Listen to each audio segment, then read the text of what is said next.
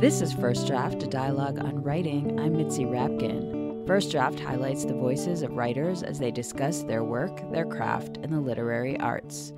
Before I get to my guest, George Hodgman, author of Bettyville, I want to share a little about how this podcast got started and is made. I started this show 6 years ago with an idea to talk to authors about their most recent published work. It has grown, I think, into an incredible archive of interviews that highlight both the craft of writing and the themes the writers are exploring in their work. I've committed to conducting at least 40 interviews a year, but I've tended to hover around 45 to 48, meaning I basically read a book a week all year. Until 3 months ago, I was funded by Aspen Public Radio. That funding has ended, but I am committed to continuing this show. What does it take? Audio equipment, hosting services, high-speed internet, which I don't have at my house, so I have to find a place to do this, and time. I read books after my day job, before my day job, and most weekends. I'm editing, I'm writing, and producing the show. Even on weekends when I have a sore throat and I don't feel good, I've dragged myself out of bed to make sure I produce this episode for you. While it's a labor of love, at some point it's also labor. And if you appreciate these shows, if you learn something about writing, reading, about the world around you, I'm kindly asking you to donate to the production and upkeep and future of this show. I literally can't do it without you. So please, if you enjoy this podcast, please keep listening, keep downloading, invite a friend or two to subscribe, rate the podcast on iTunes. And last, please consider donating to keep this podcast going at patreon.com/firstdraftwriters. That's www.patreon.com/firstdraftwriters. Every donation counts in building a community of listeners, and for your donations, I'm offering various gifts, which include extras from the interviews that aren't in this episode, writing tips from the authors I interview, and books sent right to your door. Similar to public radio, every donation counts and will keep this show on the air. Please know your patronage is essential. And on to the show, which was recorded when my voice was in better condition. My guest is George Hodgman, author of the memoir, Bettyville. Hodgman is a veteran magazine and book editor and has worked at Simon & Schuster, Vanity Fair, and Talk Magazine. He lives in New York City and Paris, Missouri. His memoir, Bettyville, chronicles Hodgman's return to his Missouri home to care for his ailing 91-year-old mother as he confronts his past, his gay identity, and the silences that existed in his home growing up. Since this interview was done, Hodgman's mother, Betty, passed away. We began by discussing Hodgman's move back to Paris, Missouri, when his mother lost her driver's license. He said the first thing he did when he arrived home from living in New York was write down this memory.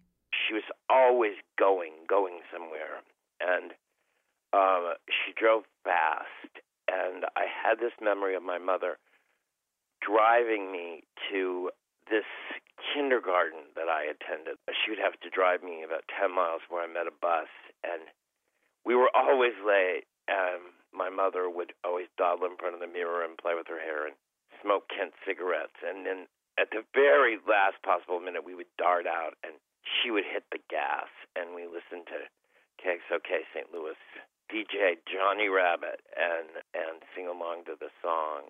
And I've had that picture in my mind for a long time. I've remembered that.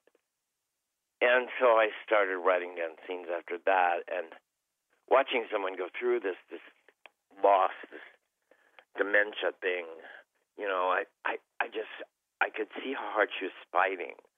It was like two sides of her, the part of her that was lucid and the part of her that was growing more and more confused, and all this fear, and I sensed this fear. And I think that I just wanted to kind of bear witness, really, to the fact that this was, you know, to me, a heroic thing that was going on.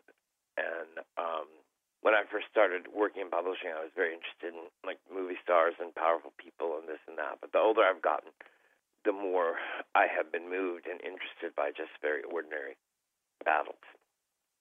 Does that scene that you remembered going in the car with her embody her for you, or is that just one piece?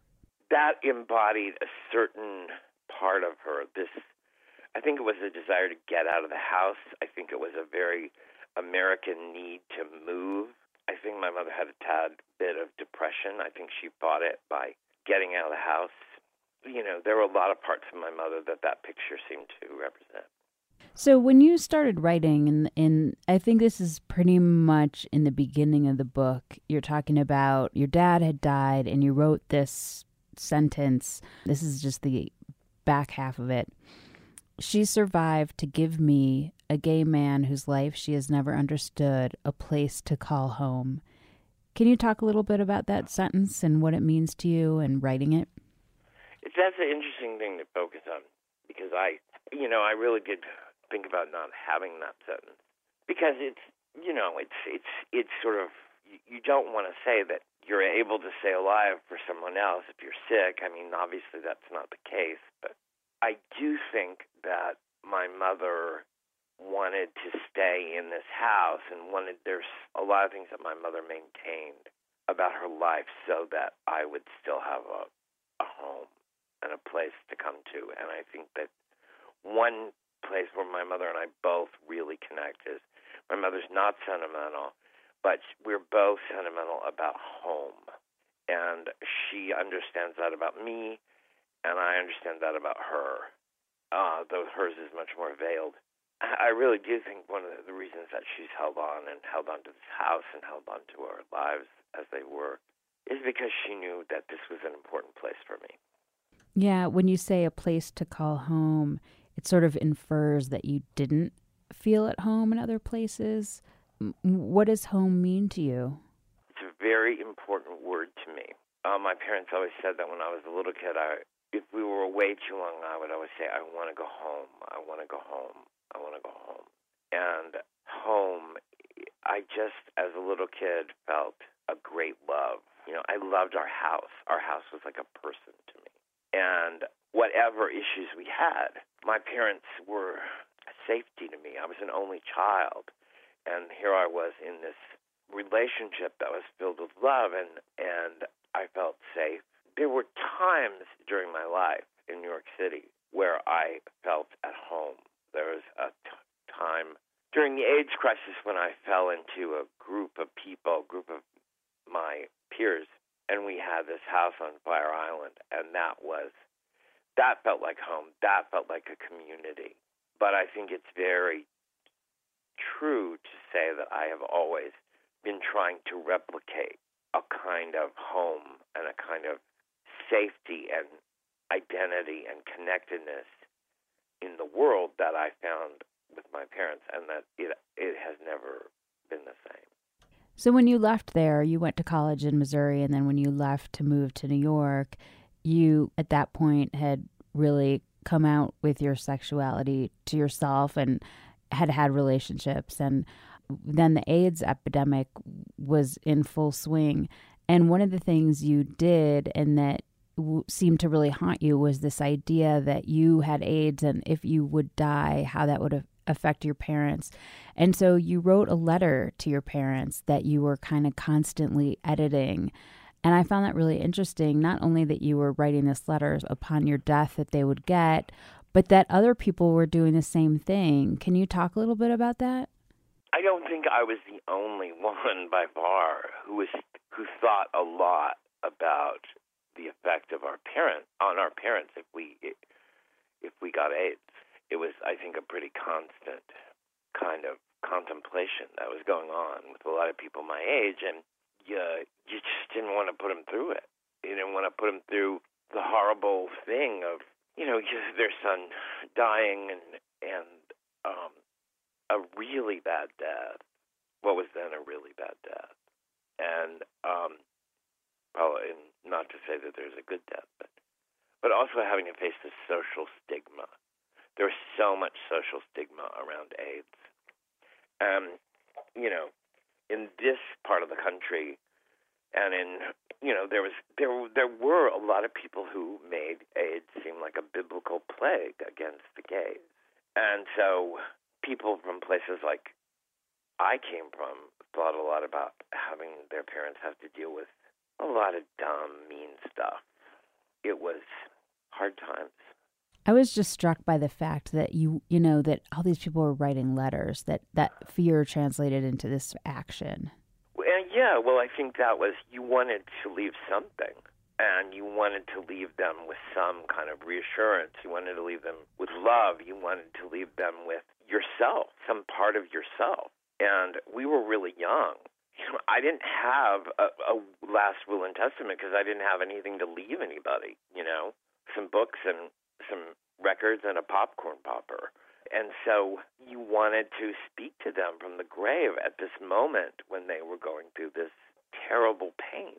And I actually went to memorial services where people left letters to be read out loud. And I went to memorial services where people, read all these letters that, where mothers read letters that their sons had left them. And I think there were a lot of letters. So as your life progressed in New York, you had a series of high-pressure jobs, editing jobs at publishing houses, editing jobs at Vanity Fair, and you were always looking for approval from your bosses, especially at Vanity Fair. And at the same time, it seems like your life was going a little bit off the rails because you were going to summer in Fire Island and got into cocaine and other drugs. And how are you balancing all this? And when you had to go back and write about it, did you gain any insight that you didn't have at the time? I really didn't want to write about me. The first drafts of the book were so much about just the experience here with my mother's illness, and I was encouraged to write about me because people felt that they had to know more about the speaker.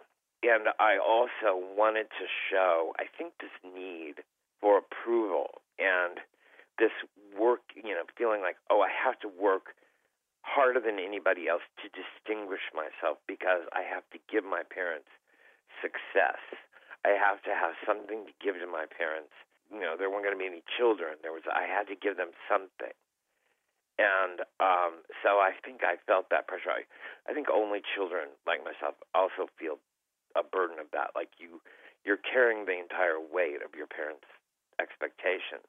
And so I think there was that was kind of driving me somewhat, plus my own individual ambition to make things. And I think that the drugs, my drug experience is really, really similar to a whole lot of my peers, men at that time who lived through AIDS, and drugs were not an uncommon way of coping.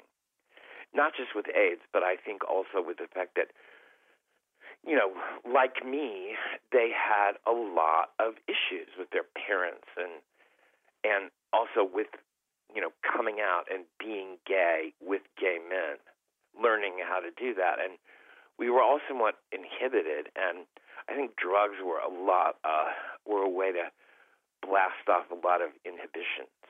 So, yeah, when, between work and play, a lot was going on with me. And because of AIDS, so much of our development, our emotional development, so much was delayed.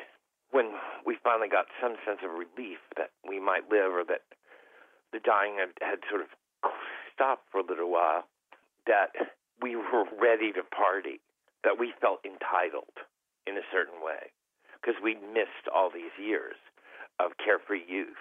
Another thing that she wrote about is the fact that when you got home, you never really had a discussion with your parents about your sexuality. Your dad caught you making out with your boyfriend once. They had to have known on a deep level, but when you got home and were with your mom, you asked her if your parents ever talked about you when you weren't around in your sexuality, and they never did, and that really surprised you. That was a real hard thing. It actually happened after my mother and I, my mother had my coming out thing, and I asked them, I asked her about what they had come to together with it, and they just hadn't discussed it at all, and that made me feel very taboo.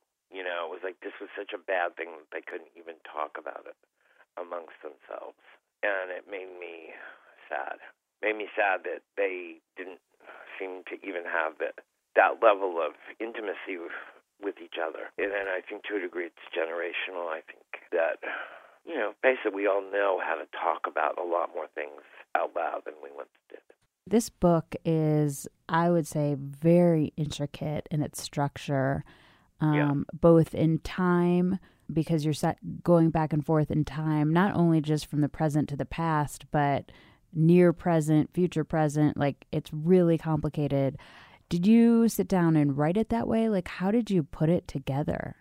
I'm not very capable of reading straight chronology. I think it's boring.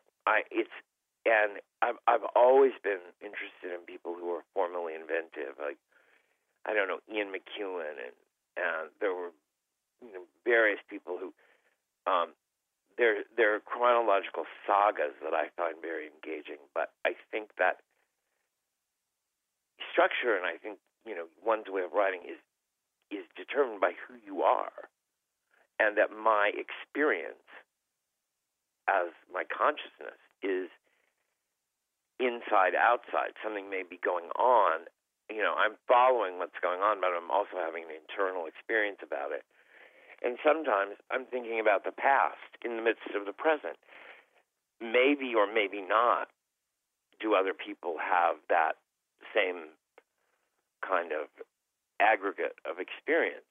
And so the structure was determined by who I am, and also by the fact that I grew up reading poetry. I love poetry, and so my influence is sort of poetic structure. But it's also, I think, one of the things that I always say is, I'm influenced by performance, and it's a soliloquy. It's a first person thing. This book, and I'm also influenced by music. If you see that there are things that come back and can return, and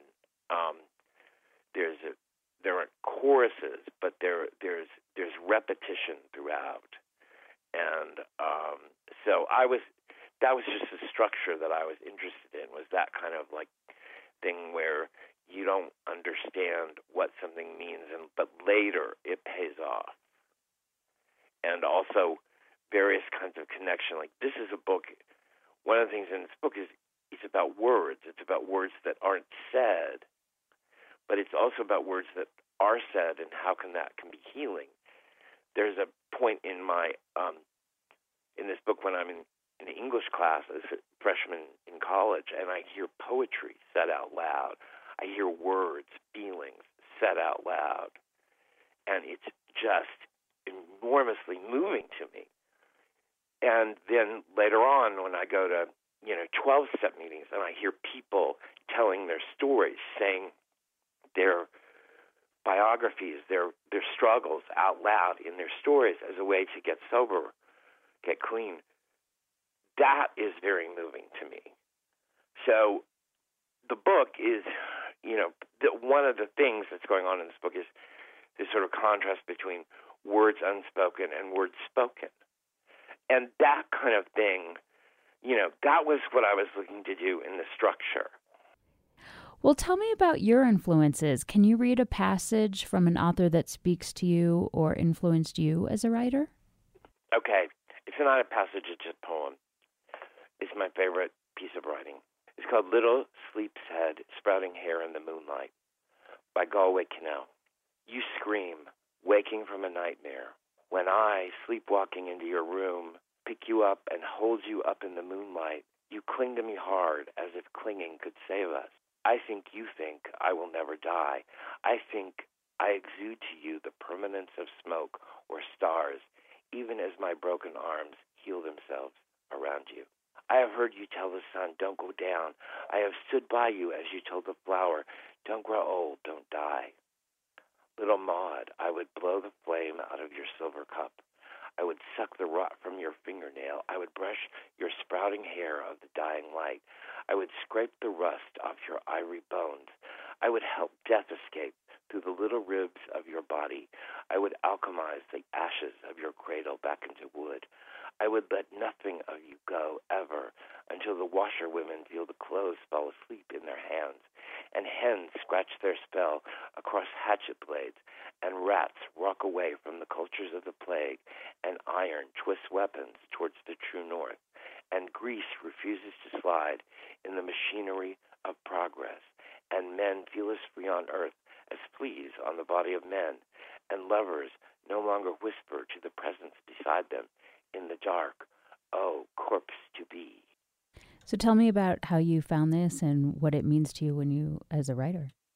It's loss. It's about this father addressing his baby and thinking about the loss that, he will lose that they'll lose each other. And a great feeling that has defined my life is sort of loss and a kind of sentimental attachment to home and to people. And, I've always been a worried person. I've always been sort of pre-mourning thing. He says those words, living in the pre-trembling of a house that falls. And that's the way we live, Our houses all fall. And you have to grab just those moments, because of the moments when we really, when we really love each other, it's like when the emotions, the moments when everything becomes clear are really very rare. Can you read something that you wrote? It could be something that you found tricky, something that you reworked a lot, or just something that you're happy with in the end. When I was a kid, before I went to sleep, before she turned off the light, my mother reached for my book and closed it, took my glasses off, folded them, laid them on the table, and took my hand. Then, closing our eyes, we said the Now I Lay Me prayer out loud, adding a list of blessings for those who needed them. Together we named the names, always beginning with Mammy, Granny, Aunt Bess, and Aunt Winnie. We turned it into a sort of game, making our way through Madison. From one street to the next, we asked for help for those suffering in this place or that, for people who were poor, who had lost someone, or those who had found themselves in trouble. We traveled through town, saying name after name together. Just think of all of us together all over town, asking help for each other, Betty said. Try to think of the people who have no one else to remember them. Does it work, I asked. It's something we can do for each other. Bow your head now, bow your head. Maybe there is nothing else. But we can do this for people. We can remember them when they are sick. And remember them when they go. We have to understand we are all together here. We have to try and help people. It was a time when I heard my mother say what it was she believed in, what she stood for. It was at these moments. Betty always wanted to try to rescue people who were sick or alone, to do whatever she could for those who had no one. She called and checked on those she barely knew when they came out of the hospital or if they were ill. She worried about people who were out there on their own. The worst thing she could imagine was being sick and alone. One night, I decided it was time that I said my prayers without my mother. It was after one of her eye surgeries, and I was scared she was going blind. I wanted to ask God to look out for her, and it seemed she should not be present for this. I didn't want to make her think of what might happen to her. The idea of praying for her in her presence was embarrassing to me. When I told Betty that I needed to say my prayers on my own, her face changed. She dropped my glasses on the table and looked down at her lap before pulling away. I wanted to take it all back, but it was too late. She was gone. She left so fast. She didn't bring it up, but the next night she did not come to my room. Never again would we have our special time. She would not risk being sent away again. I grew up to be just like her, like my mother. I flee at the slightest suggestion that I am unwanted. So tell me more about this. It was a memory. I think that it's something like I always felt really bad about it. I felt like I had really hurt my mother. A memory grows out of, say, 10, 12 pictures that are floating around in your mind for years, and at least mine did. That particular section, it was a picture. It was a picture that had been burnished through years, and I wanted it in the book, and but I didn't have any place to put it, and it just wouldn't. It was in various places, and it never worked. And people kept wanting me to lead the book with it, and I just instinctively refused. But then at a certain point, I remembered that during AIDS, I used to go to St. Patrick's Cathedral. And I'm not Catholic, but I used to go. The only thing I could think of to do was I went to and paid $1 for those little flat pieces of candle wax, and I would light candles for people. And I also said, I'm not all that religious, but I do like prayers. And I would say prayers. And I said that now I lay me down to sleep, prayer, and would go, I organized it by going, through the streets where I traveled and where I knew there were people who were sick. So I was repeating this thing. And so my mother and that scene led me into writing about AIDS. And it led me then to remembering a trip that my parents made to New York when I was afraid that I wouldn't see them again. And it was a trip where they never seemed to me so vulnerable. My mother got her purse stolen. It's an example of how, at least in my experience of writing, you may write one thing, or you may write, you may have something, and you've written it, and you have to have faith that it has come for a reason. And you may not know exactly what you're going to do with that, and you may not know what will come of it, but you've got to have a little bit of faith in what your mind knows that you don't, and what it's trying. It's like, I really believe that if you're writing, it's like your mind is doing a lot that you're so unaware of. You can't try too hard. My writerly answers to problems came when I was out walking the dog, not when I was sitting angst-ridden at my computer. So I think that passage is an example of something that I wrote that I didn't understand why I was writing. And it led me interesting places. And so you kind of have to have some faith. Where do you write? I wrote this book at a card table in our family room right next to where my mother lies on the couch. But, and also one of the tricks, the process of writing this book, I've always thought, as an editor and a writer and whatever I did, I've always felt that I had to suffer. I've always thought that I had to sit at the computer or wherever I was, that I had to just, be there for 15, be there all day and work and struggle and struggle. And for me, this process has been about relaxing. It's like you have to relax to let things come out. What do you do, or where do you go to get away from writing? I don't think you do. When I was in Fire Island and on the dance floor, people used to call me Mr. Busyhead. They said, you always look like you're thinking.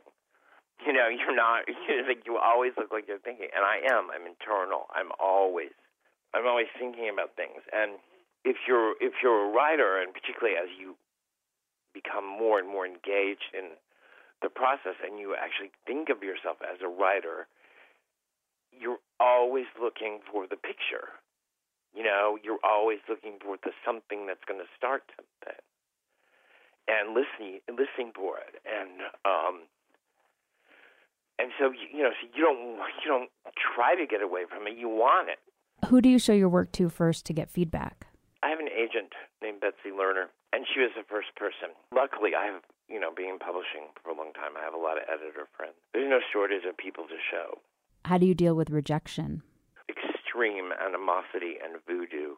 I think that I am able to deal with it much more than I thought I would be able to. Maybe because I'm so old.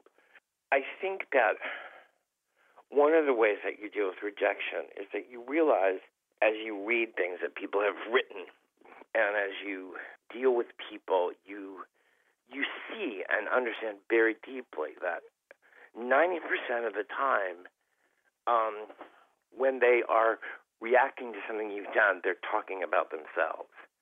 And so they're revealing as much about themselves as they are about you and what you've done. So,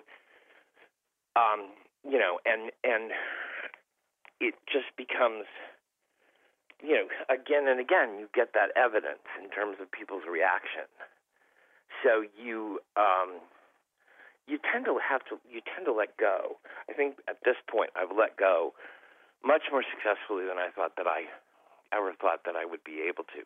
Joyce Carol Oates says you have to have the soul of a butterfly and the hide of a rhino. And what is your favorite word? Caesura. It's a poetic term. Caesura. Caesura. It's a small pause. All right. Well, thank you so much. Is there anything you want to say that I didn't ask you? No, but thank you for having me. You ask really good questions, and it's nice to be able to talk about, the real writerly aspects of it. So thank you for the opportunity. You've been listening to First Draft, a dialogue on writing. My guest was George Hodgman, author of Bettyville. Our interview was recorded at Aspen Public Radio. You can follow First Draft on Facebook. Just look for First Draft, a dialogue on writing, and click like, and on Twitter at First Draft, ADOW. You can email me at firstdraftwriters@gmail.com. The theme music for First Draft was produced and performed by Murph Mahaffey. Thanks so much for tuning in.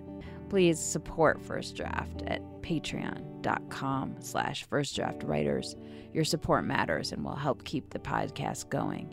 And please don't forget to rate First Draft on iTunes. I'm Mitzi Rapkin. Thanks again for listening and supporting First Draft.